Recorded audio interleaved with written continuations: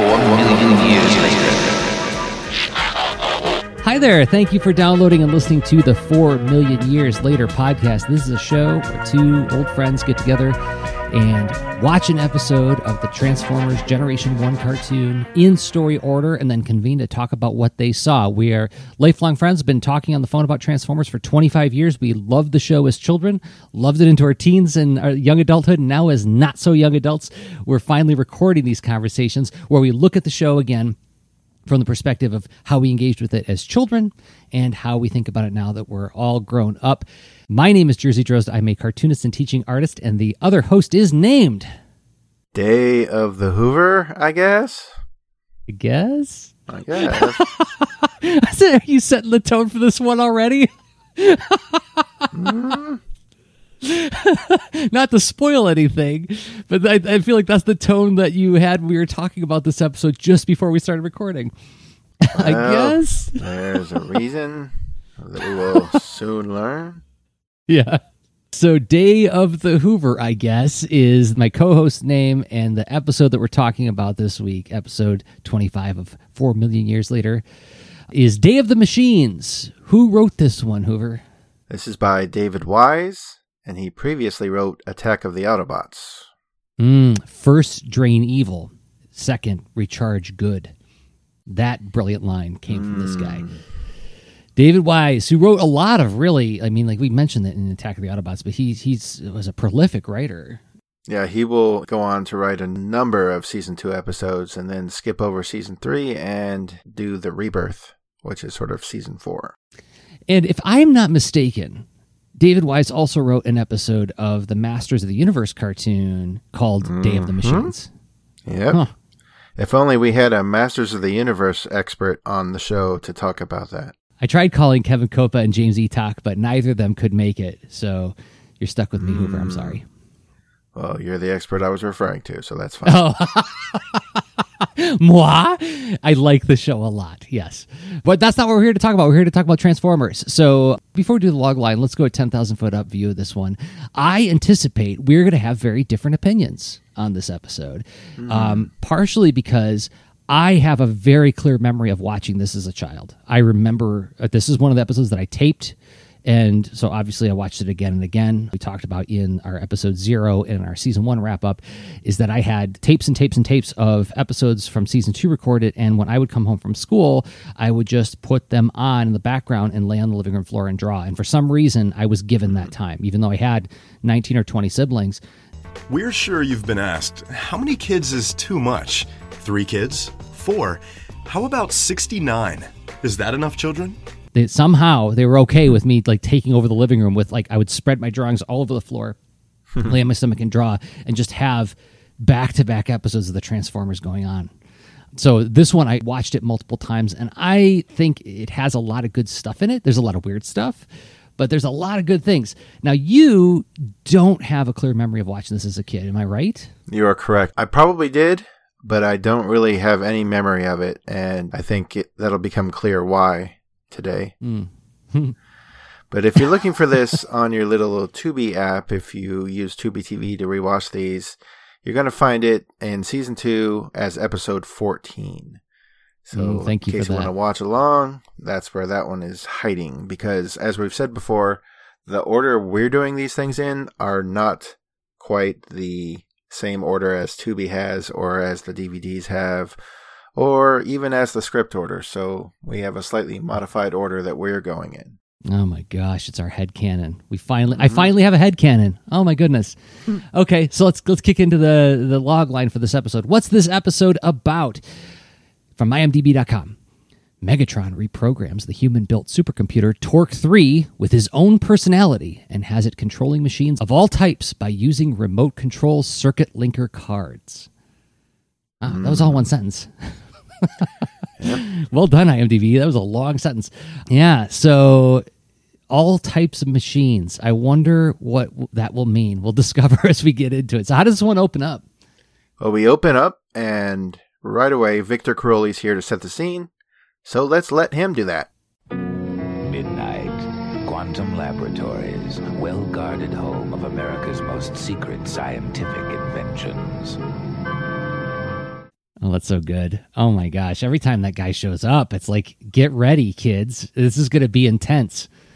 Yeah, it's really kind of a shame that they didn't make it like an automatic permanent thing for every episode. I think it would have brought a little something nice to it. I mean, not that every episode needs this sort of introduction, but I think it can benefit from it just because of the sound of that guy's voice. First recollection of this episode for me is I remember this one freaking me out in a lot of ways. Like there's a lot of like not only freaky imagery, but freaky ideas and maybe some silly ideas. But like I remember finding this one frightening, and you hear that first line, and it's like, okay, well, they're already teeing it up that way. I mean, it sounds like a Canon Films trailer is kicking up with that scary voice. So, So what do we see as Victor Crowley is frightening us? So we pan around the outside of this sort of campus of buildings, and the largest building has some rotating turrets on the roof. We start to pan into one of the windows of the building, and we're taken into a room where we see 3 things on a desk, one of which is Soundwave's tape deck mode, and the other thing is a box, and the third item is a guitar case, and we see a security guard enter the dark room. Shining a flashlight, he sees the 3 items and makes a comment about the absent-minded professors forgetting things, and picks up the items to leave at the Lost and Found. And he drops them in a sort of cage that's labeled Lost and Found, and he leaves. We focus on these items as the familiar tape deck launches out Laserbeak, and then transforms himself. Soundwave then tosses a small key to Laserbeak, who catches it in his beak, and he instructs Laserbeak to release Megatron. And it turns out Megatron is in gun mode in the guitar case. And this is the only time we ever see Megatron shrink this small in gun mode in the show, as he usually only shrinks to Decepticon handgun size, not human handgun size. So then Megatron transforms to robot form as well, and instructs Soundwave to get a move on. He literally says, get a move on. Which is like a little bit uncharacteristic for Megatron. I mean, maybe he's like, well, it's just the 3 of us. It's just casual. But I just have to say, we don't get this that often in the series, is I love that they're actually using disguise. Yeah. You know, like Soundwave uses disguise probably 3 or 4 times in the series in this way, right? Like, turn down your radio. That's not my radio. What is it? Yeah. But he's one of the very few. Yeah. Like, it almost never happens. And I love that, Megatron is sneaking in that way. So he's using his disguise mode for once. And I love that there's like this procedure to it where it's like Soundwave's like, hey, look, that keyhole's too small for my big fingers to do this. So I need to get somebody smaller involved. So Laserbeak has something to do, you know, or maybe like Soundwave's like, well, Megatron likes you best. So you could let him out. But yeah, this whole scene is just like, it's worth underlining. I wish this would have happened more often in the series, because it makes, you know, like so often in the series, Megatron just smashes through the wall, right? Literally. Yeah. Like you see scientists working and all of a sudden, boom, Megatron's in the room. Oh, yeah. Yep. This feels so much more menacing because he's like sneaking in a guitar case. I don't know. So, but I guess this sneakiness isn't going to last very long. Well, Blast from his fusion cannon gets them out of the Lost and Found, while Soundwave picks up the package that they had with them. And we then see the 3 outside trying not to be seen by some tanks on the property. The 3 fly through the air and land on the roof of one of the adjacent buildings. Laserbeak then blows a hole in the roof loudly, explosively. Yeah. It seemed like stealth was priority, but okay. Yeah. So then Megatron and Soundwave hop down the convenient giant hole that Laserbeak just made, as Megatron sees a computer screen with a big, ugly pink face on it. The most powerful computer on this planet, Borg 3. So how do we know that this computer is powerful? Because it has a face. There's a giant screen, probably twice the height of Megatron and Soundwave. And it has this pink face with yellow eyes. Megatron walks up to the very conveniently Decepticon-scaled controls and says he'll reprogram it to serve only him. He starts pushing some buttons, and Torque 3 responds. Illegal access. Illegal access. It certainly is. Now you are being programmed with my personality, my instincts, my contempt for the weaklings who would deny me the ultimate greatness I deserve. it's interesting to talk about the design of Torque 3's face, because like you said, like it's a big ugly pink face, and it is. It's like this implacable human-like face, but it's not fully human. It has like all these Floro Dairy swooshes on it. The nose is literally a triangle that's like beveled out with like extra lines drawn on it. Mm-hmm. It looks kind of like a human portrait as drawn by a Vulcan, right? It seems distant and aloof and weird and odd, and it makes it feel futuristic, but for the purposes of what happens in this episode, I feel like they did a good job of designing something that seems unfriendly, detached, aloof, and somewhat alien because of what comes up, what happens next. And we can talk about that after what Megatron does, what he does. So then a sort of screwdriver comes out of Megatron's forehead and inserts into a hole in the computer terminal, copy evil 8,1. And then we see Torque's face contort while this occurs, ultimately culminating in Torque saying he's now Megatron's to command. Now, this is where careful watching pays off. If you go back and watch, you look at Torque's design pre-hacking versus post-hacking. He goes from being kind of like aloof and weird looking to like super distorted and evil looking. And all he did is just like emphasize a few different things. Like the eyes changed a little bit, but the swooshes all remain there. The nose is still the same nose, but it's just like bulging out like between the eyes just a little bit. And the frown is just like it's like a sort of an aloof frown before. And I wouldn't even say a frown. It's just more like it's like a non-smile. And then like they turn the corners of the mouth down just enough so that like he becomes pretty scary looking at the end of the hacking, you know. And like this is one of those things, like because like when the face is getting all twisted on the screen, it visually delivers what a violent act this is, right? Like Megatron is putting his personality to this computer, right? Mm-hmm. And then like to see how twisted the face is afterwards, this is the kind of thing that made my little 11-year-old brain go, yikes. And they do it all visually, right? Like it's all done just with what you see. Like if you listen to the sound, there's not a whole lot going on there. You just hear Megatron doing his speech saying, you're gonna have my personality, my disdain for the Autobots. And then when he's done, Torque's like, I am yours to command, master, you know. Mm-hmm. But that face is freaky, dude. Well, Soundwave then hands Megatron the box that they came in with, and Megatron opens it to find several little computer chip looking things. As he walks around the room, we see numerous types of robotic vehicles like tanks with arms and metal whips. Some very wheeled warriors kind of odd things. Wheeled warriors, quick changing fighting machine. Armed force, I'll disarm you. Yeah, they're kind of like the pack rats from G.I. Joe, but like with Floro Dairy's influence, where they're all smooth and swooshy looking versus the more angular kind of pack rats things. But that's essentially what they are, right? Mm-hmm. And so Megatron places one of these circuit things on one of these strange devices and instructs Torque to take command of the mechanism. It instantly roars to life and begins attacking Soundwave until Megatron instructs it to stop. So Megatron is pleased with the performance and instructs Torque to place the remaining circuit thingies onto all the rest of the strange robo-tanks as the first tank comes over to do the job for him. So now Megatron will have an army of weird robo-tanks at his disposal. Okay, I guess.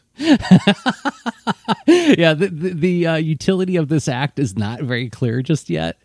I guess, you know, having a whole bunch of like future tanks with whippy arms would be good. But the whippy arms, like the strange nature of the vehicles that Megatron is having Torque take over, I think contributes to this weird kind of like phantasmish kind of feeling that this episode had for me as a child.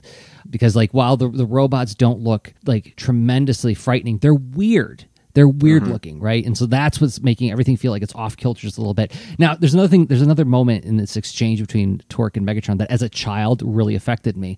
And I think we've talked about this in some past episodes, is when the show used challenging language that challenged my vocabulary as a child, I would often run to the dictionary to find out what did they just say. Mm-hmm. And I think there's something possibly kind of wrong with my brain, because like when those lines happen, like I only had to hear them once and they would be stuck in there and they would just roll around again and again and again until I understood what they meant. Like, and I think we talked about this in an episode of, I think it was in our season 1 wrap up maybe, or maybe it was in episode 0, but like sometimes these lines I don't fully decode what they actually meant until like 30 years later. But this line, it's pretty straightforward, but the language was complex enough and it seemed so formal in the context of what was happening that it made me always feel like the show is always shooting just over my little 11-year-old head. And it goes back to this idea that the episodes that felt very grown up were the ones that I got really excited about as a little kid. And so this exchange is Megatron says, Torque, what is the first action before engaging in an act of war? And Torque immediately responds, the preparation of defenses against enemy retaliation. And then Megatron's like, very good, Torque. And that means put these circuit breakers all over all of these vehicles, right? So he's saying, like, we're about to engage in an act of war, so get your defenses ready. They could have found simpler, more quote-unquote kid-friendly language for that, but because they didn't, it made me go like, okay, what did that exchange mean? Rewind, listen again. What was that? Okay, well, I'm going to have to and I remember even asking like my parents, what does that mean with certain lines in the series? So once again, this is Jersey's little soapbox to stand on to say like, these guys were really trying to write effectively for children. And whenever you say it doesn't hold up to what? To your nostalgia? Okay, maybe that's something, but don't hold it unnecessarily next to other kinds of literature or film because it's apples and oranges. And it's also surprising to see what we reacted to as children from the perspective of a grown-up who now writes for children. This is all very useful information for me as going forward and developing new stories. Anyway. I'm just stuck on thinking about you as a kid asking your parents, Dad, what is the first action before engaging in an act of war? That was very much what I was like as a child. Yes. And I would say like, okay, so I heard this. And my dad would be like, where did you hear that? It's like, well, the TV said. I'm starting to figure out why all your 42 siblings just left you alone and let you do whatever you want. Because you would ask them weird questions like this. You are probably so right. Like I was the Les Nessman of my family. What's that supposed to mean? I'm turning to them and very earnestly asking these dumb questions. And everybody's like, oh my gosh, he's at it again. Stop watching the show that seriously. Oh my gosh. So what happens next? Well, we cut to elsewhere, presumably on the same campus, where we see two scientists, played by Ken Sansom, who does Hound, and Don Messick, who does Ratchet, and they're arguing about Torque 3 being too powerful. What if someone were to get control of it? Like what's happening meanwhile? Well, the pro-Torque scientist is singing its virtues, saying it's the first machine that can in turn create other machines and can produce such useful devices as remote control file cabinet openers, which he then demonstrates. Yeah, that's so good. And then noticing the time, he says they should both get home and get some sleep, but then the office door shuts on them. Mm-hmm. Unable to budge the locked door, they decide to call maintenance when suddenly Torque 3's face comes on their local PC. And Torque tells the first scientist, who is Dr. Paul Gates, that he has taken control of Quantum Labs now. And Gates springs into action to rebuild the Visophone for long-distance transmission in order to call for help. Now, if only iPhones would have been called Visophones. Oh my gosh. Instead of FaceTime, it's just called Visophone. Also, I don't know if we've established who's playing Torque 3, but it sure sounds like Greg Berger's voice, like tweaked and modified. The great thing about today's free software is we can play around with it and have a listen and see what it sounds like modified. And, we probably have better free software today than they had back then to make the show with. Yeah. So let's play around with that and see what it sounds like. See if it sounds like Greg Berger. Illegal access. Illegal access. Correct, boy wonder. All right. Paul Gates is using the Visophone to call for help, which means the next scene is... Well, cut to not the Autobots receiving a distress call, but instead we're cutting to Megatron flying above the ocean with Rumble and Frenzy. Oh, that's cool. Hey! Looks like it might be sun up the following morning, perhaps, because it was night last we saw the campus of buildings. And they're now firing those circuit controller things onto a fleet of oil tankers below, allowing Torque to take control of them. Well, see, now that seems more advantageous instead of just taking over a bunch of wheeled warriors. So now we cut to Autobot HQ, where Teletran calls Prime over to note an unexplained change in oil tanker shipping patterns. I guess Teletran's just always monitoring everything. Yeah, well, you know what? Actually, I would, if we were to do like any theorizing about this, because a conversation we've had about the series so far is it's interesting that they have essentially living creatures with different kinds of cognition among them, right? You have Ravage, who is clearly smarter than a Puma, or Jaguar rather, but is less than a Decepticon, like Soundwave, right? And you have Teletran, who's like, well, Teletran is sentient. He has conversations with people, but he talks different. And he doesn't move about. He's like a stationary computer. So why would that be? Maybe it's because Teletran has to have so many sensors monitoring so much in the world that there's no room left for conversational. Yes, yeah. Like it means that like it's diverting most of its functions to doing all these other things. It's literally watching everything in the world at once, which means that you aren't going to have the bandwidth to say like, "Hey, how was your weekend?" Right. or be able to go for a walk. You know, it's like, I got to sit here. I can't move. I got to watch everything. So I like that. That's my theory. Oh, good. So we're shown a map of the Earth with lights representing the moving oil tankers, which are all converging in the map's middle, which is basically somewhere near the middle of the Atlantic Ocean. And Prime notes that this is near the Decepticon undersea headquarters, which is the first real indication we've gotten of its location, I believe. So it really hurts to think about if you think of the times that the Autobots, or Carly even, just casually went to Decepticon headquarters from Autobot headquarters. So I'm going to stop thinking about that right this second. Literally every time that happens, it's Skyfire taking them all the way except for the last 100 yards. That's the Transformers version of a wizard did it. Next question. Yes, over here. Right, Haven. In episode BF-12, you were battling barbarians while riding a Winged Appaloosa. Yet in the very next scene, my dear, you're clearly atop a Winged Arabian. Please to explain it. Yeah. Well, whenever you notice something like that, a wizard did it. I see. All right, yes. But in episode AG4... Wizard. For Clavin out. Even when Carly snuck off on her own? Yep. She bribed Skyfire. She's like, look, I'll get you a subscription to Runner's World. Just take me out there. Well, Prime naturally thinks that Megatron is responsible for this, and he says, "My olfactory sensors detect a rat named Megatron."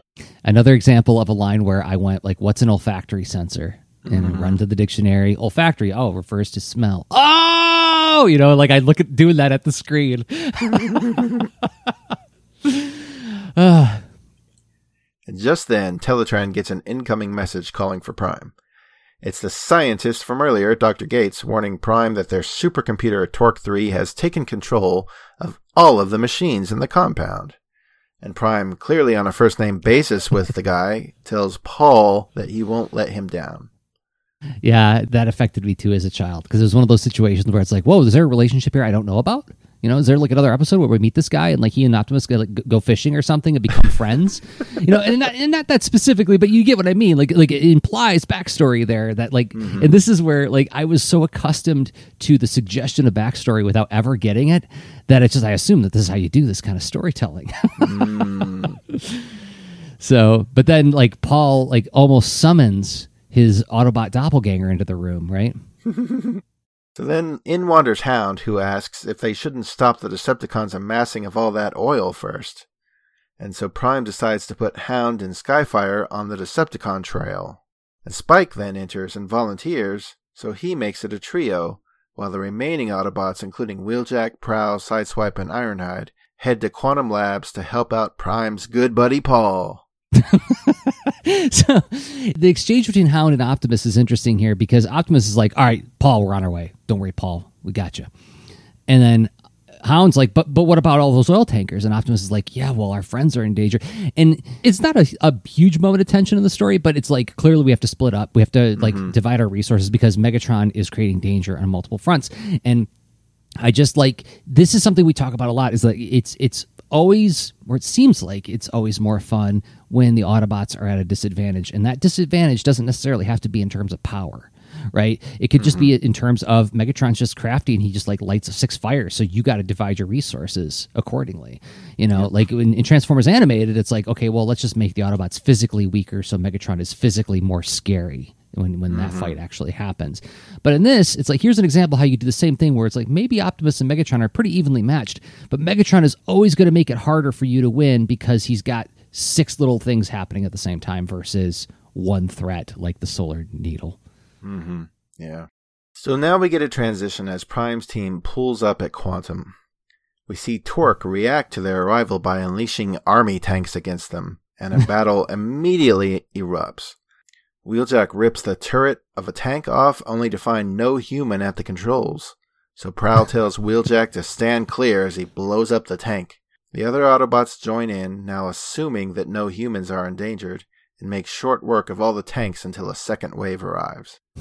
I thought it was kind of interesting how they tore open one tank, nope, no human, and then they just blow away all the other tanks. From a visual storyteller standpoint, there was a much more elegant way to do this. Just show one of the Autobots, like, their eyes change color, and then we see, like, schematics of the tank, like wireframes of the tanks, and they're like, wait a minute, there's nobody on board of any of those tanks. But instead, it's like, they do, like, the most 80s macho thing in the world, where he rips the top of the tank off, and it's like, nobody's in there! Well, they must all be empty. Blow them up. This episode does feel, in a lot of ways, like a Schwarzenegger movie. There's, like, a lot of, like, one-liners and carnage coming up. Well, the Autobots are surrounded by some reinforcement tanks, causing Prime to exclaim, "Good grief.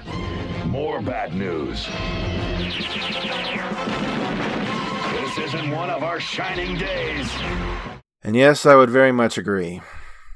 So the Autobots are under attack from various army vehicles, even some that don't appear to have offensive weaponry. Prime orders to shoot out their tires, and the tanks and other vehicles just keep coming, not giving Prime a second to rest. And knowing that they need backup, we hear Prime say to Prowl, "There's only one way to deal with this, and that's to stomp it flat. Dinobots! I only hope they can get here before we've had it." And now we head into commercial break 1. Whew. Yeah, pretty intense way to close out this first act, where the Autobots are completely overwhelmed. There's only 3 people on a crack mission to stop Megatron from stealing all the oil in the world. So, I don't know. Pretty intense, and I'm still amped up, and I'm excited about this future where computers will talk to us. Wait, the future is now as I play with my Speak and Spell. He's learning spelling with Texas Instruments Speak and Spell. Rain. R-A-I-N. That is correct. She's teaching her brother with Speak and Spell. H-E-R. That is right. Okay, I'm learning too. Now spell crap for brains. That is incorrect. There are a few things as like crushing as the Speak and Spell voice telling you that you're incorrect. Well, as far as computers that we could play with during this commercial break, I know it doesn't talk to us, but it can teach you about the solar system, and Mom can even balance her checkbook with it too. So why don't we play with a Commodore 64? With Commodore 64, once you get it, you'll wonder how you got along without it. Well, you know, those weird vehicles that Torque was controlling kind of look too futuristic for the Autobots to beat, so I'm breaking up my Battle Force 2000 vehicles to lend them moral support, because nobody beats G.I. Joe. Battle Force 2000 figures and vehicles sold separately. Collect all 6 vehicles to form the Future Fortress. Battle Force 2000! And they were very prescient when they created those. Remember when we were all driving around 20 years ago, and then like 6 of us decided to make a base out of all of our vehicles and just hang out there for a while? All of our cars could turn into a fort. Yep. And then like one of them is actually a sphere that just like flies around. This giant flying eyeball with a gun on it. Yep. You nailed it, Hasbro. They were the Nostradamus of toy designers. All right, do you want to get back to it? Well, I guess we should return to the show, even though Battle Force 2000 is so fun. Well, as we return, you didn't sense any sarcasm there, did you? Anyway, as we return, Prowl is surprised to find more and more tanks coming their way, causing the Autobots to keep defending themselves against this unending onslaught. Yeah, it just starts like Optimus is kind of like lurched over, and Prowl's like, "Oh, we can't stop." And Optimus is like, "I wish the Dinobots would get here." And it's like the first instance of like super tired Prime, which we'll get to like when we get to like season 4. But like that delivery of that line always cracked me up ever since I was a kid. Oh, I sure wish they'd get here. Because like he's been like kind of John Wayne earlier on in this episode, but like they're really driving home the fact that these guys are feeling beaten down. So asking you shall receive, right, Prime? Yep, then who should rush in but the Dinobots? And Prime has never been more relieved to unleash these guys, so he gives the order to attack the vehicles. And Grimlock is happy to help, but he comments, Always get Autobots out of messes they get into. Dinobots, smash 'em! So now we sort of definitely start hitting home with that idea that the Dinobots are who you call when you're in a super jam. It's like the same as in every episode of the original Voltron when they couldn't defeat the Robeast with using the Lions. What did they do? Well, we formed Voltron with the Lions, and then they defeat the Robeast in like 3 seconds. We gave it a 5-minute effort. We can't seem to do anything. Call the Dinobots.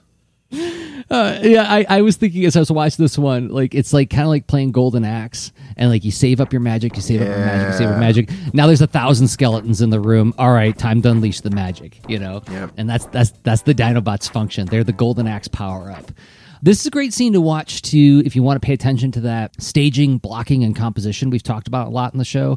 Is this episode features a lot of shots like using diagonal compositions, like a lot. I did a bunch of screen grabs for us to like look at together. Like when Grimlock and the Dinobots walk into the screen to like when he says Dinobots smash him, it's got this cool like, you know, the top left of the screen is all sky and the bottom right is the big hulking forms of the Dinobots. It's shot from 3/4 up shot, so they look really big and impressive. Also, if you want to pay very close attention, this is a rare scene where like they actually use black shadows on the characters. Doesn't happen a lot in this series. I want to say Inhumanoids and Visionaries to some extent did this a lot. I can't remember if Gem or G.I. Joe did it very much, but it felt more intense because they put black shadows and everything, right? So yeah, and they all transform in the sort of the bottom right of the screen and then proceed across the screen. It's a really cool looking shot. So even if like the story isn't really selling you, I feel like visually this is a really lovely episode to watch in terms of like delivering the excitement of giant robots smashing things. And smash things they do. They transform to Dino mode and commence the smashing. And we get no less than 50 seconds of just Dinobots versus army vehicles. And it's a very one-sided fight. As always, the Dinobots are completely OP and practically unstoppable. Yeah. And then they walk up to Optimus, and there's another great diagonal shot, like where everything is like all the Dinobots in their upper left, and Optimus is in the lower right. And there's a really cute moment after they get together where like we see them the Autobots' feet running diagonally across the screen, immediately followed by the Dinobots' feet running across the screen. So it's a good one to pay attention to composition. That's all I'm saying. It's like really keep your eye on the screen and watch or you could even like hold a ruler up across the bottom left and the upper right part of the screen and watch how they staged all these shots. It's really well done. And I've definitely gone on record before saying that I'm not a huge fan of the Dinobots, but to me, this is peak Dinobot. This is how they're used best. This is how they come across as characters best. Yeah. This is before they get a little sort of dumbed down and farcical and sort of season 3 sort of status quo, where Grimlock's suddenly like so dumb that he misunderstands just about everything. And I'm not a big fan of that. It has its pros and cons, but yeah, like right now they're like the scene like in, you know, like an Avengers movie when Thor comes into the room with like hits the lightning on the ground and everybody falls down. Like that's the Dinobots fight. And as a kid, that's how they felt to me. Like it's like when Grimlock walks in, it's like, oh, you're in trouble now, and then they don't disappoint because we get 50 full seconds of them just wrecking up the place. Yep, it's pretty great. This is the same Grimlock that just last episode took like 3 shots from Megatron's fusion cannon. So, I mean, these are definitely overpowered characters. Yeah. Well, then Prime then leads the others to the building that his buddy Paul is in, which they find by Paul and his friend waving from the open window. They're a handful of floors up, so Prime asks Sludge for a boost. As the Dinobot lifts Prime up to the window, and he says, "Going down?" Oh, come on, that's super cute.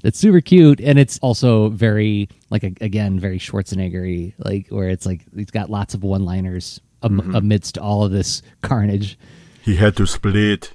It's very much, yes, it's the kids' version of that. So after the rescue, Prime and Paul are trying to get to the bottom of what's behind the takeover of Torque 3. But Prime is absolutely certain it's Megatron. Paul claims that Torque can't just take over any machine, but then we suddenly see Sparkplug is here, showing the circuit board thingy that was attached to a tank. So the gang deduces that Torque can control any device with one of those doodads on it, and Prime holds onto the one Sparkplug hands him, slipping it into a little opening in his wrist, which really seems like a bad idea. What if Torque can control Prime now? I guess, like, the thing in his wrist blocks Bluetooth. It's something like that, right? It's just like something like, okay, well, no signals can come in or out of this special compartment on my wrist, but yeah. We cut to Torque itself, saying that it will take more than those Autobots to shut him down, as the Autobots approach Torque's building and get past the locked doors thanks to a well-placed shot from Prime's rifle. And here we get another like Schwarzenegger-esque, like sort of like lighthearted quip amongst all this danger. Is it like, oh, it's what is it that Paul says, like, a safe bet those doors are locked. And then Optimus says, like, fortunately, I've got a delicate lock-picking technique, and then just blows the door up, right? Yep. So, like, this stuff, I feel like maybe it doesn't travel very well to 2020, but it gives me a blast of nostalgia of, like, really loving, like, those kinds of movies when I was a kid. Which, again, when I say it doesn't travel well, it's because, like, when I watch Commando now, you know, I'm like, yikes. It's just like, it's just nothing. He murders so many people in that movie, you know, and like, it's all cheerfully done. I'm like, yeah, I don't know how I feel about that. Murder! He put a circular saw in the guy's head. Hooray! You know, it's like, gosh, it feels very, very post-apocalyptic when I watch it today. So like this feels like it's skirting in that direction, and so it's feel like it's a little bit of the time. But yes, so Optimus shoots the wall open with his delicate lockpicking technique, and what happens? And immediately those goofy wheeled warrior-looking robo-tanks from the beginning emerge and give the Autobots a whole other level of threat. But then we cut away from this and catch up with Skyfire, Spike, and Hound, who are converging on the meeting of the oil tankers in the middle of the Atlantic. The trio are sure that the Decepticons will pump all the oil down to their HQ via an oil platform below that they've built and protected via a force field.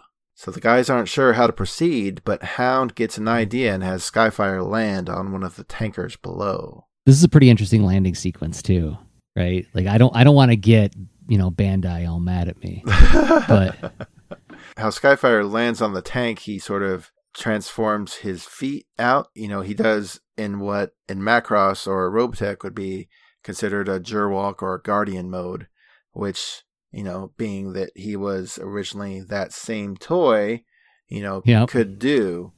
But then they had to sort of, you know, modify Jetfire and make him not look like anything from Macross to use him in this cartoon. So this is one of those sort of unusual times where he sort of does something that probably he shouldn't legally, but I don't know.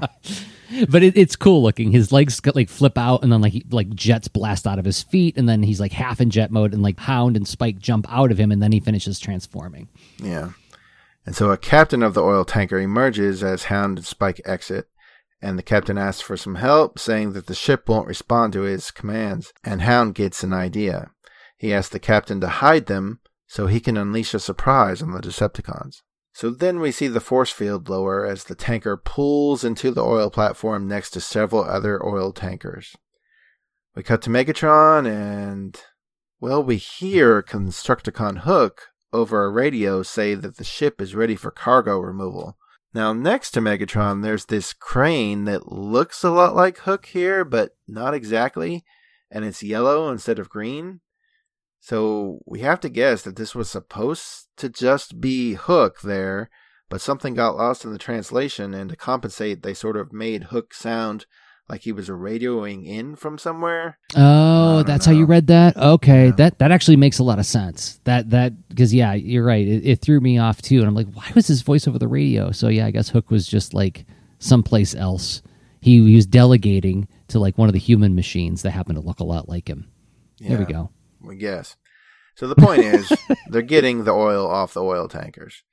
But Hound has used this opportunity to surprise Megatron as he and Skyfire emerge guns blazing. And Megatron responds yelling Decepticons attack, and out comes Soundwave, Laserbeak, and Rumble. But then Hound tells Hook, No more oil, Hook. You're greasy enough already. And then Hound shoots the tube that is draining off the oil. Throughout all this, Hook remains yellow and unmoving, so it's just weird. So maybe it wasn't Hook there. But also, this was Hound's plan. Did he consult with Brawn? It's like, I got a plan. We're going to hide. They're going to be over here. Yeah, and then what do? And then when they open the force field, we jump out, we shoot them. What? Hound, I thought you were a little bit more clever than that. But yeah, I guess that was their plan. Okay. So then the typical Autobot Decepticon square-offs happen, but Laserbeak spots Spike, and then he picks him up, carting him off. Now, I was all ready to tick the tally of Spike yelling for help here. We've been stuck at 8 since before Season 1 ended, but Spike doesn't actually yell for help. Instead, he just yells at Laserbeak to let him go and calls him a beaky bird brain. And it makes me wonder, is the ubiquitous and often made fun of, by me, Spike yelling for help just a Season 1 thing? So we'll have to see. Yeah, I have to wonder if this is something where we made a lot of hay out of this just because we watched a lot of Season 1 episodes when we were younger. Yeah. The majority of FHE tapes that I had were all Season 1 episodes. Actually, I don't think I had any Season 2 episodes in FHE tapes. And then I lost all of my Season 2 VHS recordings, I want to say when I was in high school. And so I didn't get to revisit the entire season again until I was in my early 20s when I think we got a collection of VHS tapes off of eBay. Is that right? Does that sound like the timeline is correct? I think maybe you picked up the set of taped off TV tapes at a convention. I want to say that happened fairly soon after we started talking. Yeah, I think that's right. So there's this gap of, I want to say, well, when I was in between 14 and about like 22, where I just didn't have access to those episodes anymore. So I went a long time without watching these.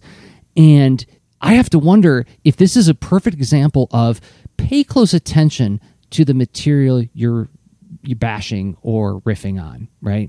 Because maybe the assumptions you're coming to are not entirely accurate assumptions, right? This is like something I have a personal chip on my shoulder with people who like just razz on, say, Thundercats because of Snarf. Oh, Snarf was so dumb. Oh, Snarf was so awful. Watch the show carefully. Watch it closely. And look at what function the character performs and watch what they do with that character over the entire season. He isn't just one thing or another thing. He's a lot of things. And I wonder if it's the same with Spike. And the story that we've been compiling over watching these episodes one at a time, well, let me say I've been compiling, is my hypothesis about how the Autobots always make better choices as a result of Spike or another human being there. And then also this idea that we've watched Spike sort of earn Optimus's trust. So it's not that he's pushing himself into these missions. He deserves to be there. He has every right to be there because he's proven that he's every bit as brave, courageous, and clever and inventive as any Autobot is. And he contributes to every mission. And here's Laserbeak picking him up. And yeah, he's not doing the whole, like what he did in Fire in the Sky. Please help. No, he's cussing him out. That's amazing. Spike is continuing to be like he just keeps on winning my support where I'm going to vote for him for president. Also, there's a really nice, like, more diagonal compositions to be found in this scene where like Hound rushes into the shot from the bottom right. We're looking up at him. It's just continuing to have like a lot of lovely compositions. As Hound is considering like, oh no, Laserbeak's at Spike. Just still store right there and look at what they did with the composition is great. So what happens to Spike? Well, Laserbeak takes him back to Megatron, and then Megatron says he'll throw him onto the rocks if the Autobots don't surrender. So then Hound and Skyfire drop their guns. And then we cut back to our other team of Autobots who are still trying to battle past the wheeled warriors Torque has unleashed on them. And I literally sighed when I saw this. I'm like, how much of this do I have to watch? Yeah. We get it. There's tons of tanks. So far, the Autobots and Dinobots have smashed everything unleashed against them. It just took time. No Autobots have died, or conked out, or anything. They're just simply delayed by these numerous tanks and weird wheeled warrior things. So now we're expected to watch more and more of the Autobots overcoming the odds. Enough. We get it. We get it. It reminds me of like, you know, those like brawler video games, kind of like the first Teenage Mutant Ninja Turtles game and that sort of thing. Not the NES version, but like the arcade version. Yes. Where it's like, they're fun games, but after a while, it's like after you beat up 200 foot soldiers, it's like, okay, I get it. It's not fun anymore. So I recently went to an arcade in Columbus where they had free play Mutant Ninja Turtles, the first one, the 4-player simultaneous, and we got all the way to the end, and then you have to fight all the bosses again before you get to the final boss, and I was like, oh my gosh, yeah, and I could see how you could, like, that would be reminiscent of this. It just keeps coming, and there's no skill acquisition, right? There's just button mashing till you get to the end. And so this feels kind of like that. There's some cute moments coming up with some more one-liners, but I get what you're saying. Yeah. In a lot of ways, as I was watching this one again, I was like, you know, and I think about like how this episode frightened me in so many ways because Torque was so creepy and the robots were so weird looking. I was like, but it's also just about like mowing down. I was like, this is like Saw meets Chopping Mall. Like the I don't know if you ever saw Chopping Mall. But it's just teenagers making out the mall. But being chased by homicidal police robots. So, but yeah, it goes on and on for how long? Well, I'm not exaggerating here. I timed it for a solid 2 minutes, 120 seconds. We see the Autobots battle these wheeled warriors and almost get defeated until they finally get the upper hand. And for some reason, the Dinobots aren't even around anymore, which doesn't help anything. So it's like they called the Dinobots to help them out of the jam. So then they just sent them home. It's like, okay, we're out of the jam. By the way, we're not done here at the laboratory, but you guys go ahead and go home. I'm sure we won't need you anymore. So that just doubles my head scratching at this episode because, I mean, you have to look at it from this standpoint. Basically, the story writer took the Decepticons, who I love, and swapped them out as adversaries with tanks that have no personality. Yeah. So that is not an upgrade to me. That's not an exciting story. What I come to for these stories is the characterization first and foremost. I don't go, wow, that was a great battle that Prime and Megatron just had. I really liked how they were swinging at each other. No, the things I like are the quips, the characterization, the times where Prime gets under Megatron's skin, all that sort of thing. That's what I come here for. I don't come here for 2 solid minutes of Autobots smashing tanks with no personality. That is boring to me.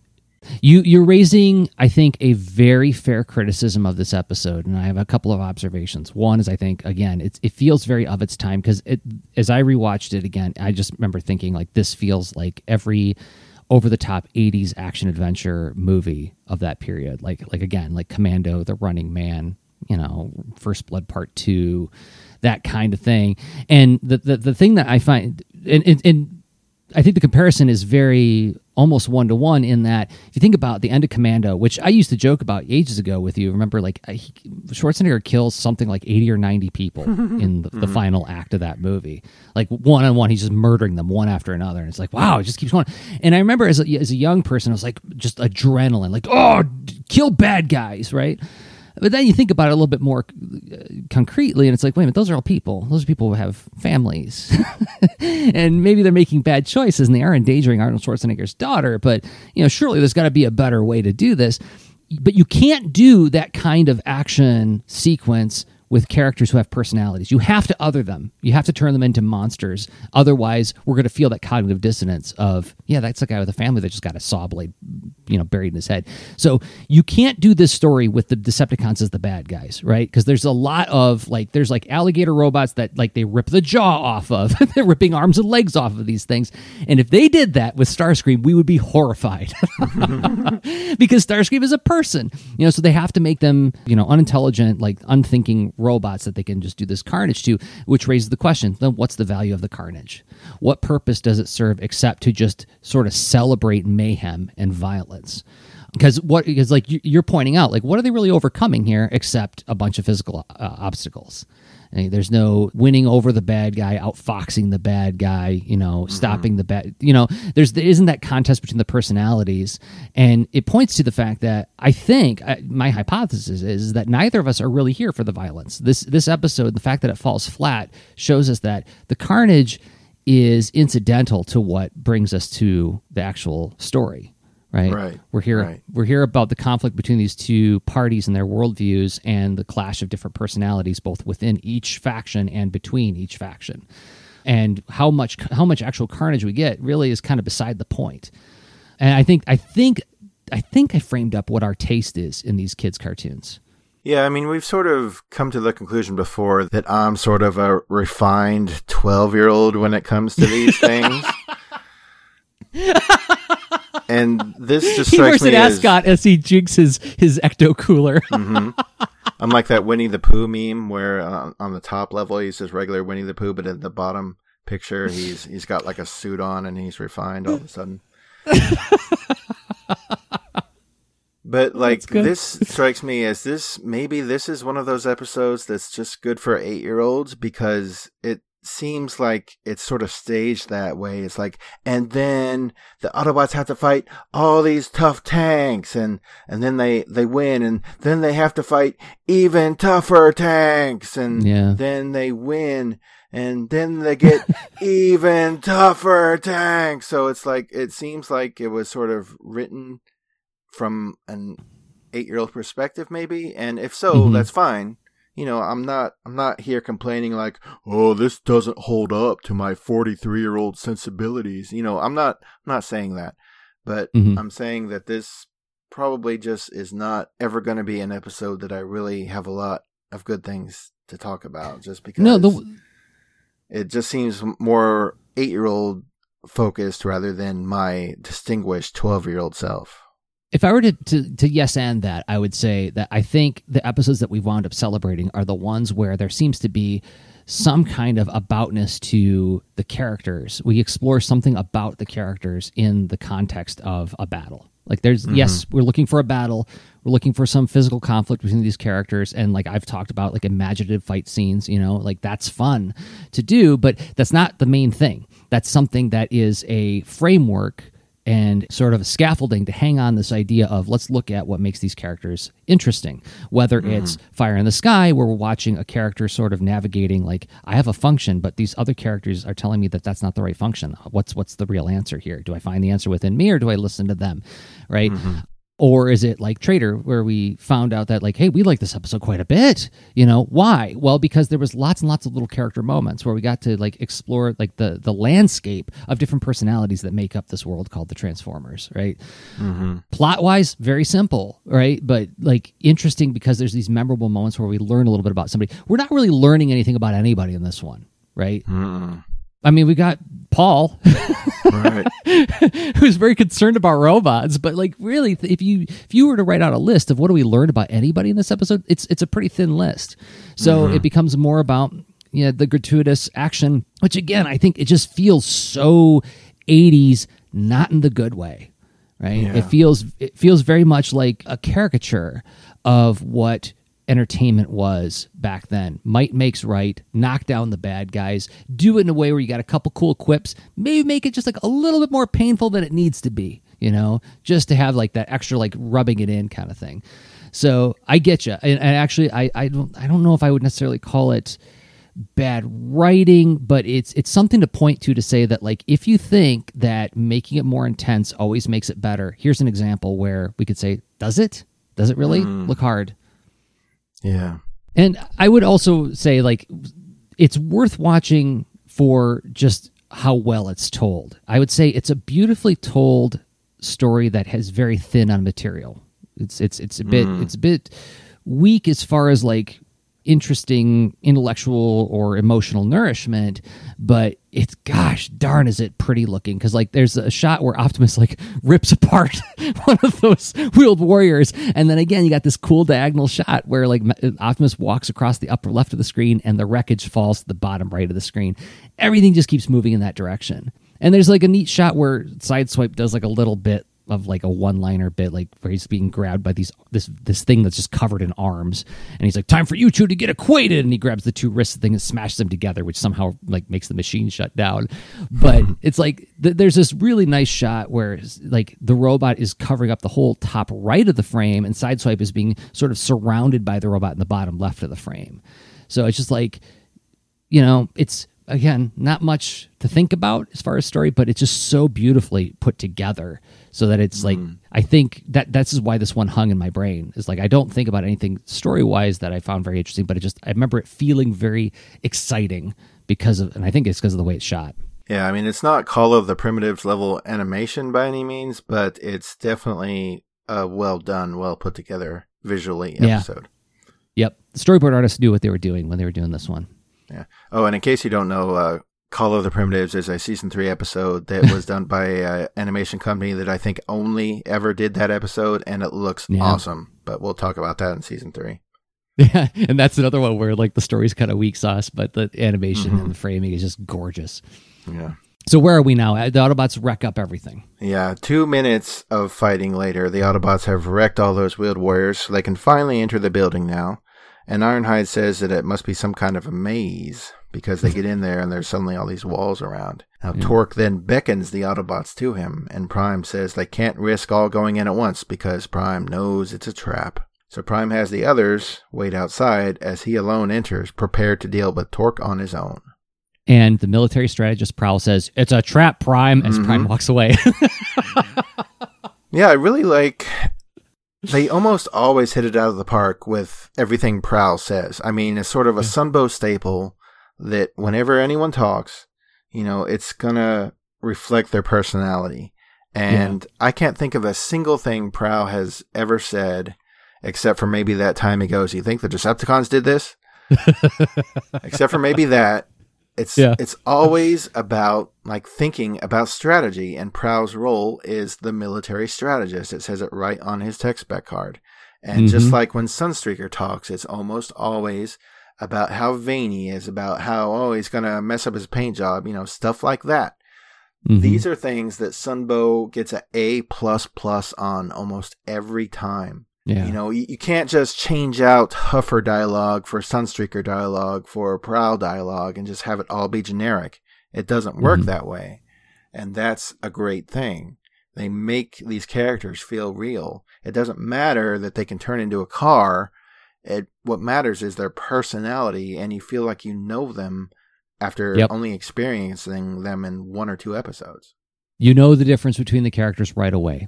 Vibrant characters, right? And you can sum them up in a sentence, and that sentence usually works for just about everything they say and do. And that is definitely something that we come back to the show for again and again and again.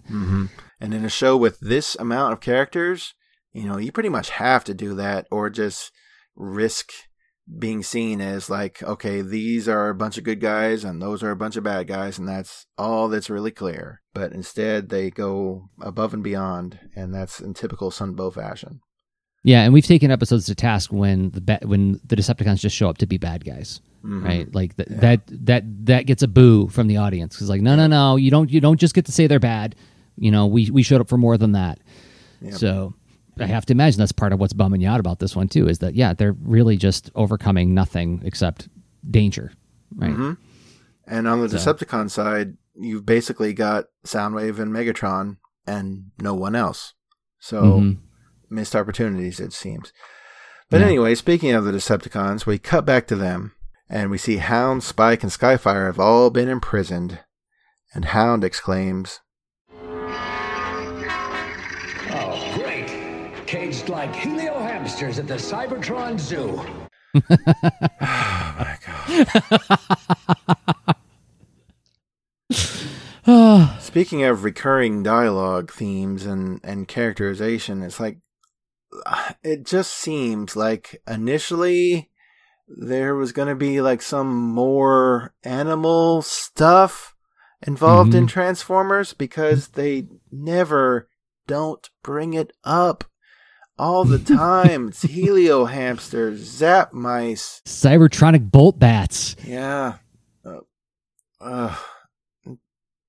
It's just a titanium moose bot. Why is there so much of something that we never see anything of? Right.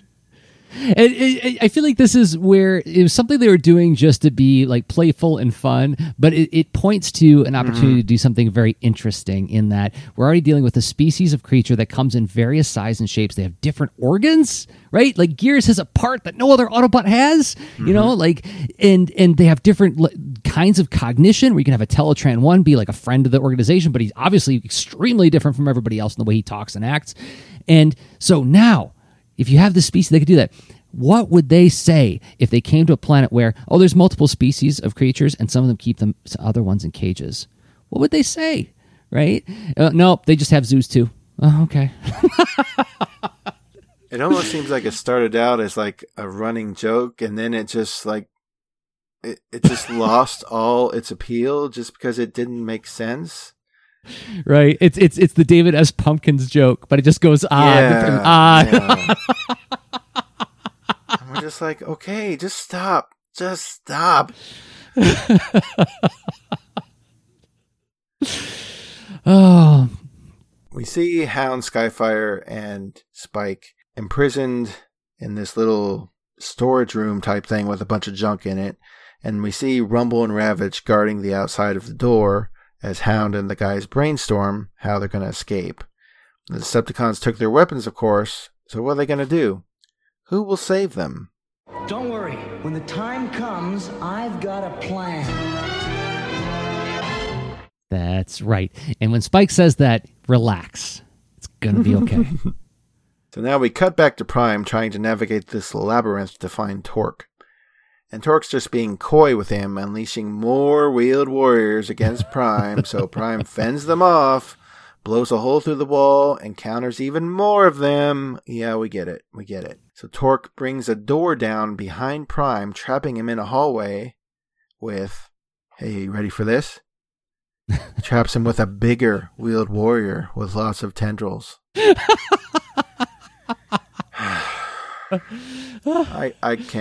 I can't continue. Jersey, you tell us what happens.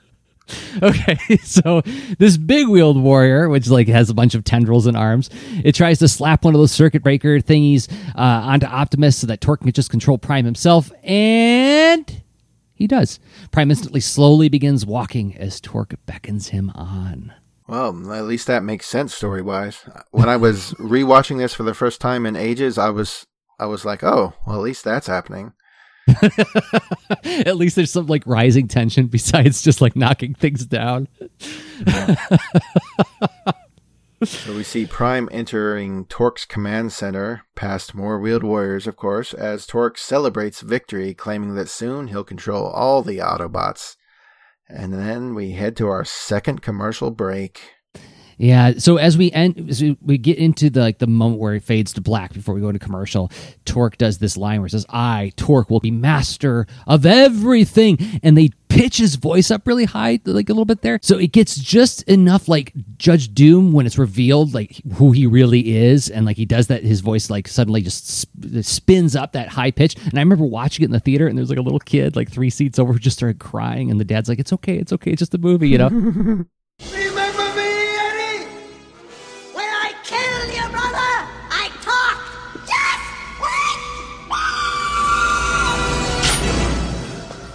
And it's like, this has like a little bit of that sort of like pitching up really high just to make it a little bit more disturbing. And this is one of those moments that I have a very clear memory as a kid being like, yeah, maybe I'm not fully on board with like what the tension is of this episode, but I know that's scary. I know that's disturbing. So something bad is going to happen.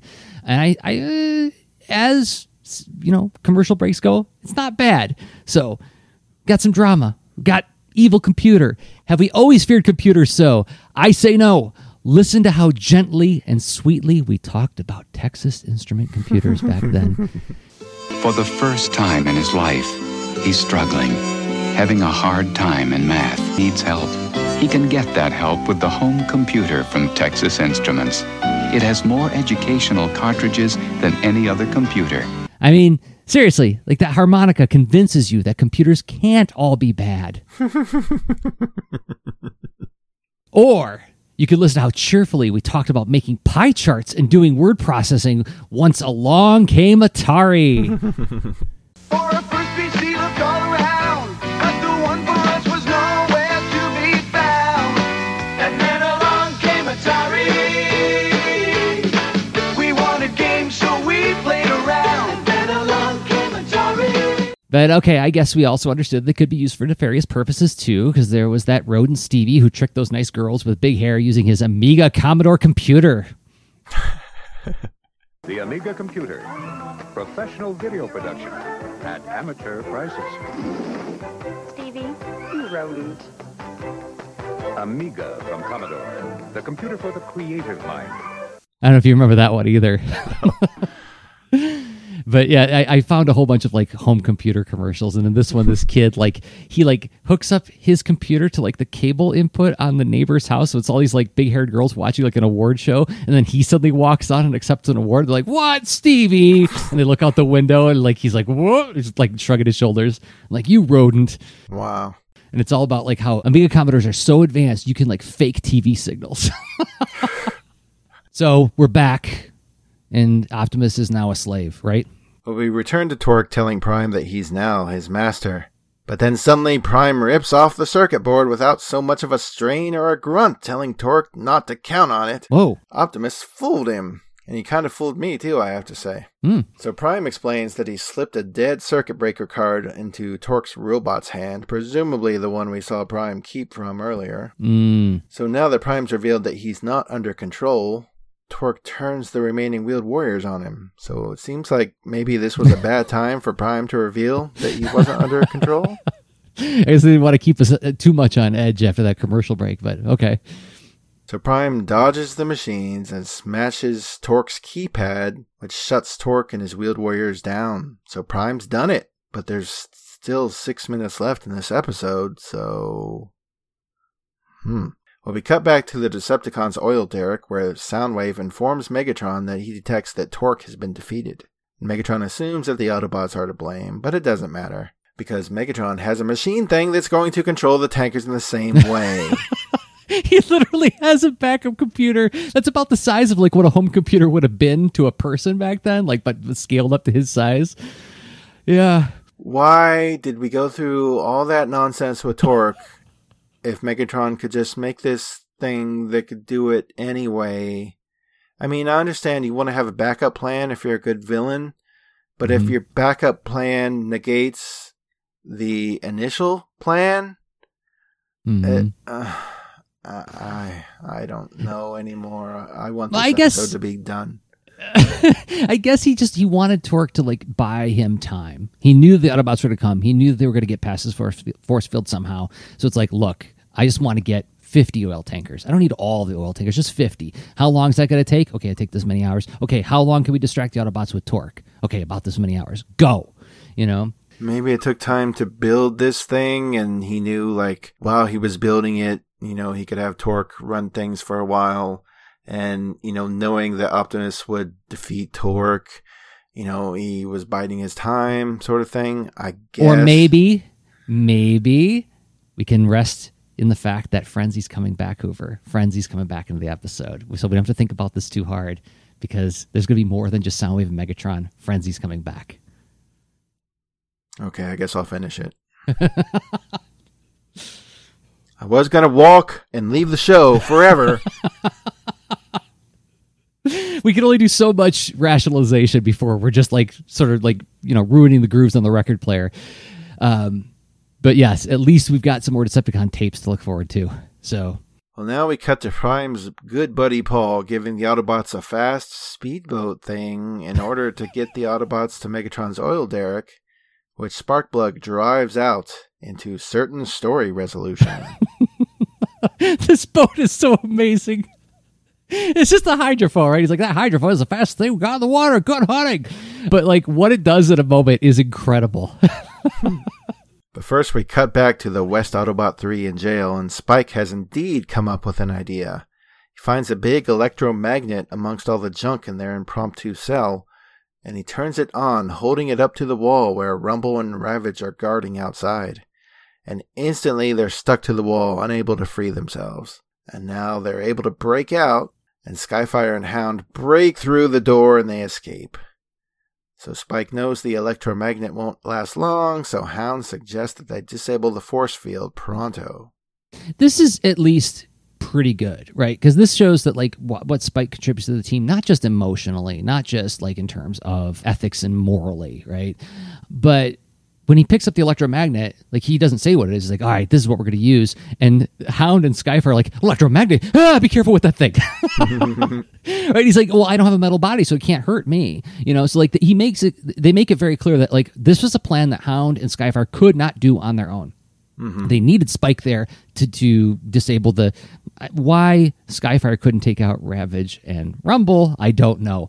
But, you know, that aside, you know, it's like, it's cool that they're building in ways for Spike to help in a meaningful physical way, right? And so, yeah, like we see Rumble and Ravage just go like, whoop, and they get stuck to the wall, and then the Autobots bust out. It's great. So now we cut back to the Autobots' fancy new speedboat approaching Megatron's oil base. Soundwave detects that the Autobots are coming, and Megatron has complete confidence in the force field keeping them out. Speaking of the force field, Skyfire, Hound, and Spike have located the force field generator, and it's being guarded by Frenzy Hoover. Are you happy now? Okay, we're getting back on task here now. And look how good! How good that shot is when you see Frenzy turn on them. So Spike gets Frenzy's attention by calling his name, which causes Frenzy to shoot at him. And as Spike ducks and runs away, Frenzy chases after him, only to be shot at from behind by Skyfire now, who exclaims, "Come and get me, you metal-headed dum-dum!" Boy, those are some real harsh words from Skyfire. I love how square Skyfire is.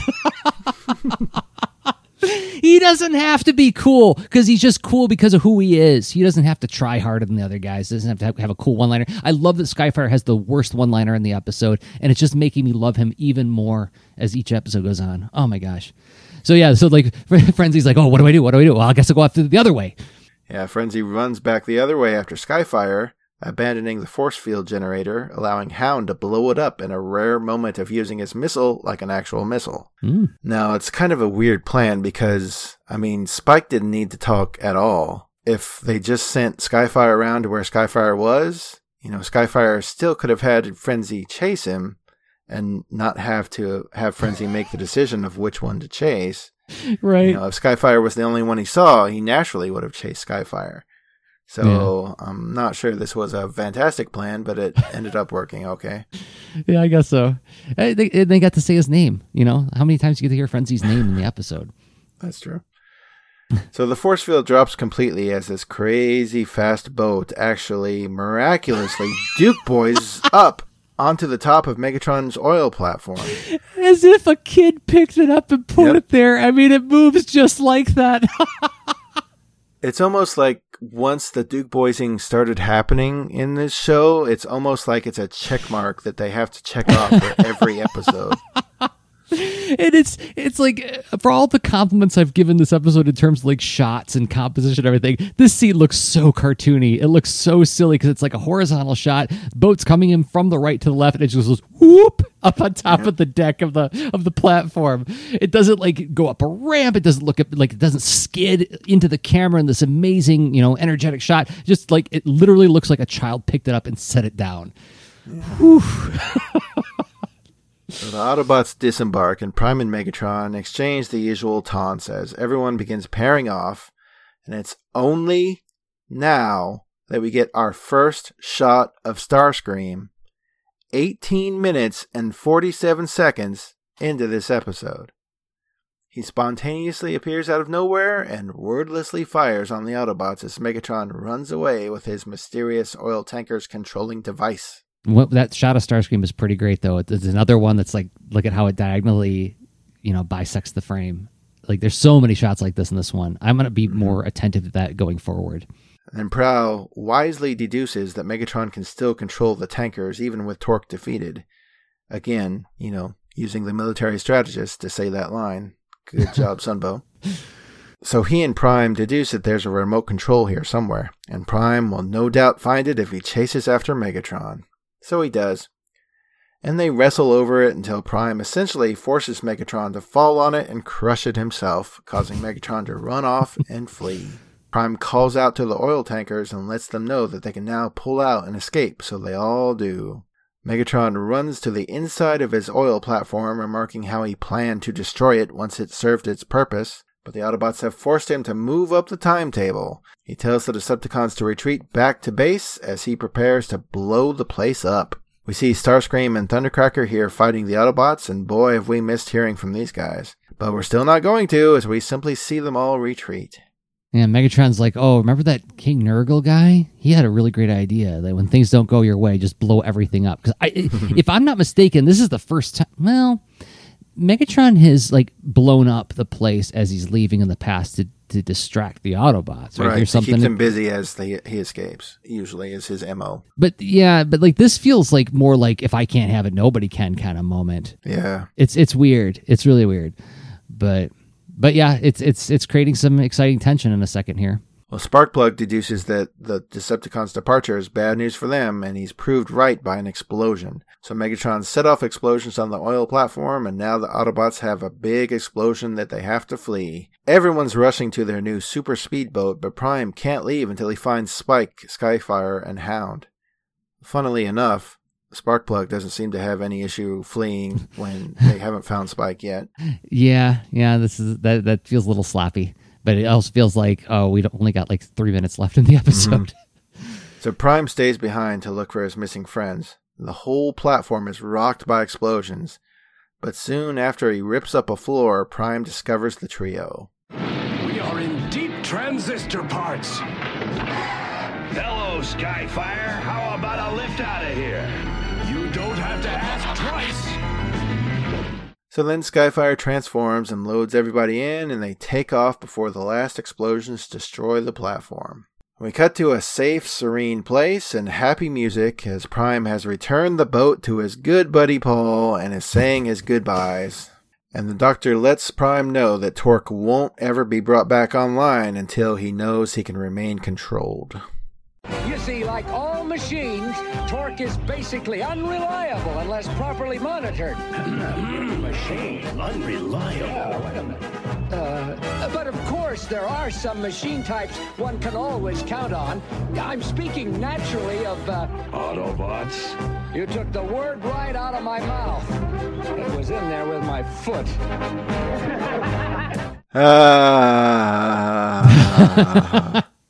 So here's another example of an idiomatic expression that I'd never heard before I watched the show. And then I had to find out, what does it mean when your foot's in your mouth? Yeah. I remember I grew up in a very rural area where I didn't get exposed to a whole lot. So when these things came up... They were just talking about farming and sports, and that's it. Basically, yes. And so when these kinds of things happen, I got very excited. And I was like, oh, well, I have to learn what that means. And so, yeah, having your foot in your mouth, what in the world does that mean? And then I found out. I asked a grown-up, asked a librarian. So, it's I'm not going to say that that's a line where they're shooting over our head, but it was cute. It's a cute moment where somebody realizes that, hey, maybe I should think more carefully before I speak because I'm insulting an entire race of creatures, a species of creatures from outer space.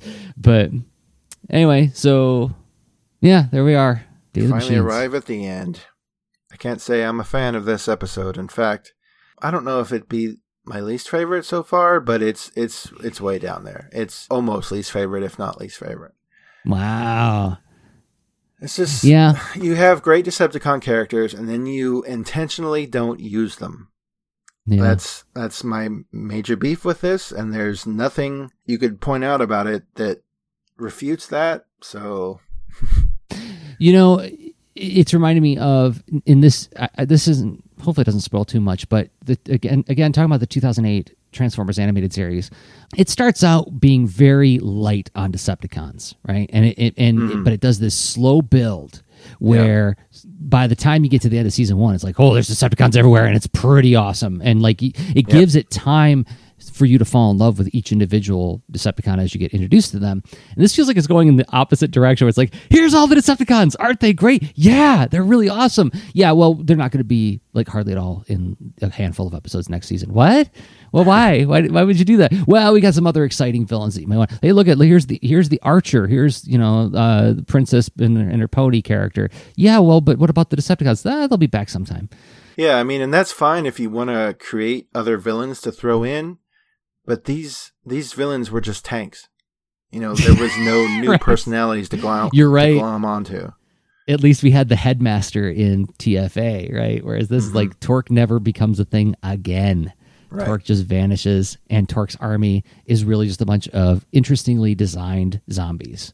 Mm-hmm. So, and I like I said, I have a lot of fondness for this episode from a nostalgic standpoint, and then also from like examining like the blocking, staging, compositions, and Spike did some awesome stuff.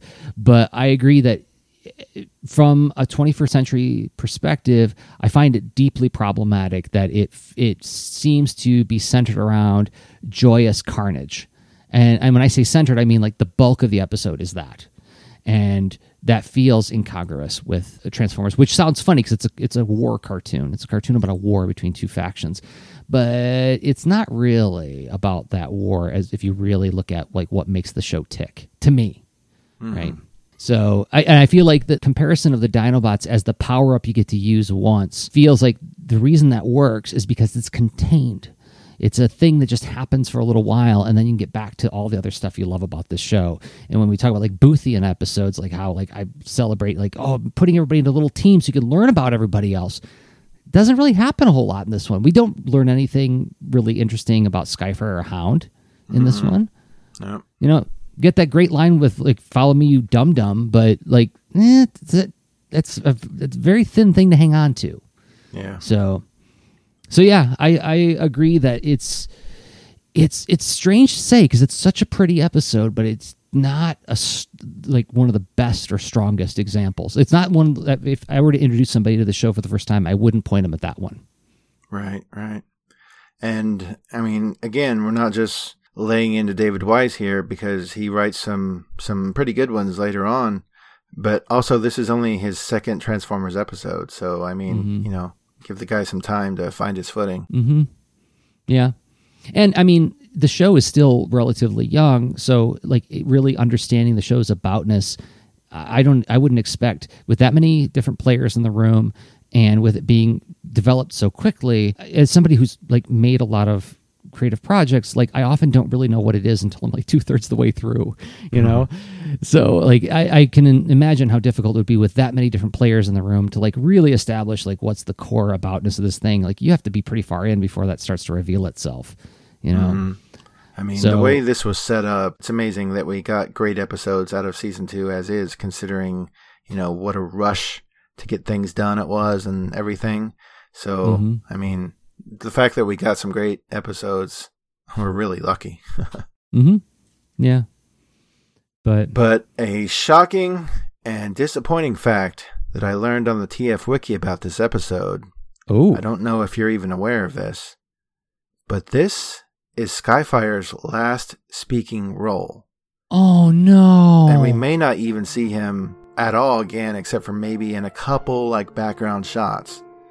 Oh, so now no. Skyfire is pretty much gone, which is very weird to think about because, I mean, basically he's the only way the Autobots get anywhere. Well, until another big guy shows up, yeah. Yeah. Oh, no. Now I know how you felt about Reflector not being in the show anymore. Like, I don't know what I'm going to do with that. This is the last time I get to see Skyfire do stuff? Yeah, that really surprised me. It didn't seem like this happened so soon. Yeah. Oh, man. I don't like that at all. Yeah. And for his last appearance to be in this one. Yeah. No. I mean, at least he goes out as square as he came in. So, I mean... Yeah. Oh, man. Well, thanks for bumming me out at the end of this one. Yeah. I had to bring you down to the levels that I've been at this whole time. Welcome to my world. There was Day of the Machines. Whew. Okay. I think we did a lot of careful examination in that one, and I think we came out on the other side with a broader and yet deeper understanding of the Transformers franchise and why we love it the way we do. So What do we got next week? Next up is Enter the Nightbird. And if you want to find that on Tubi, it's in season 2. They have it as episode 6. So everybody's homework is go watch Enter the Nightbird and then show up ready to let us know what you thought about it. And how can they let us know what they thought about it, Hoover? Well, we've got a Facebook group. We've got an email address. They'll all be listed at the end of the show when you hear that cool music come on. So just follow your way there, and we will love to hear from you. Hardly anyone ever gives us any email or support online. So, I mean, we certainly do have a handful of good fans, and I'm very glad to have them. Yeah. And you know who you are if you've said more than 3 words to us. But if you haven't said more than 3 words to us, why don't you? Yep. Give us a ring. Let us know. What did you like about this episode? Or if you want to chime in and say, Hoover, you were right, that it was just a bunch of unnecessary punching. Or if there's a composition that you noticed that you thought was really good that we should look at, do a still store and send it to us 4millionyearslater@gmail.com. All right. Well, until next time, I have been Jersey Drozd of 4millionyearslater.com and Jersey Drozd on Instagram. I guess I've been Dave the Hoover. Okay, bye. Bye. Episode synopses are from imdb.com and some episode information taken from tfwiki.net. The closing theme is by Nick Mihalik, based on the original closing theme by Ford Kinder and Ann Bryant. You can find more of Nick's music at soundcloud.com/Nicholas-Mihalik. That's spelled NICHOLAS-MEHALICK. Find us on Facebook under 4 Million Years Later, and you can email us at 4millionyearslater@gmail.com. Visit 4millionyearslater.com, and if you haven't yet, please subscribe to the show wherever you listen to podcasts. You know how it works.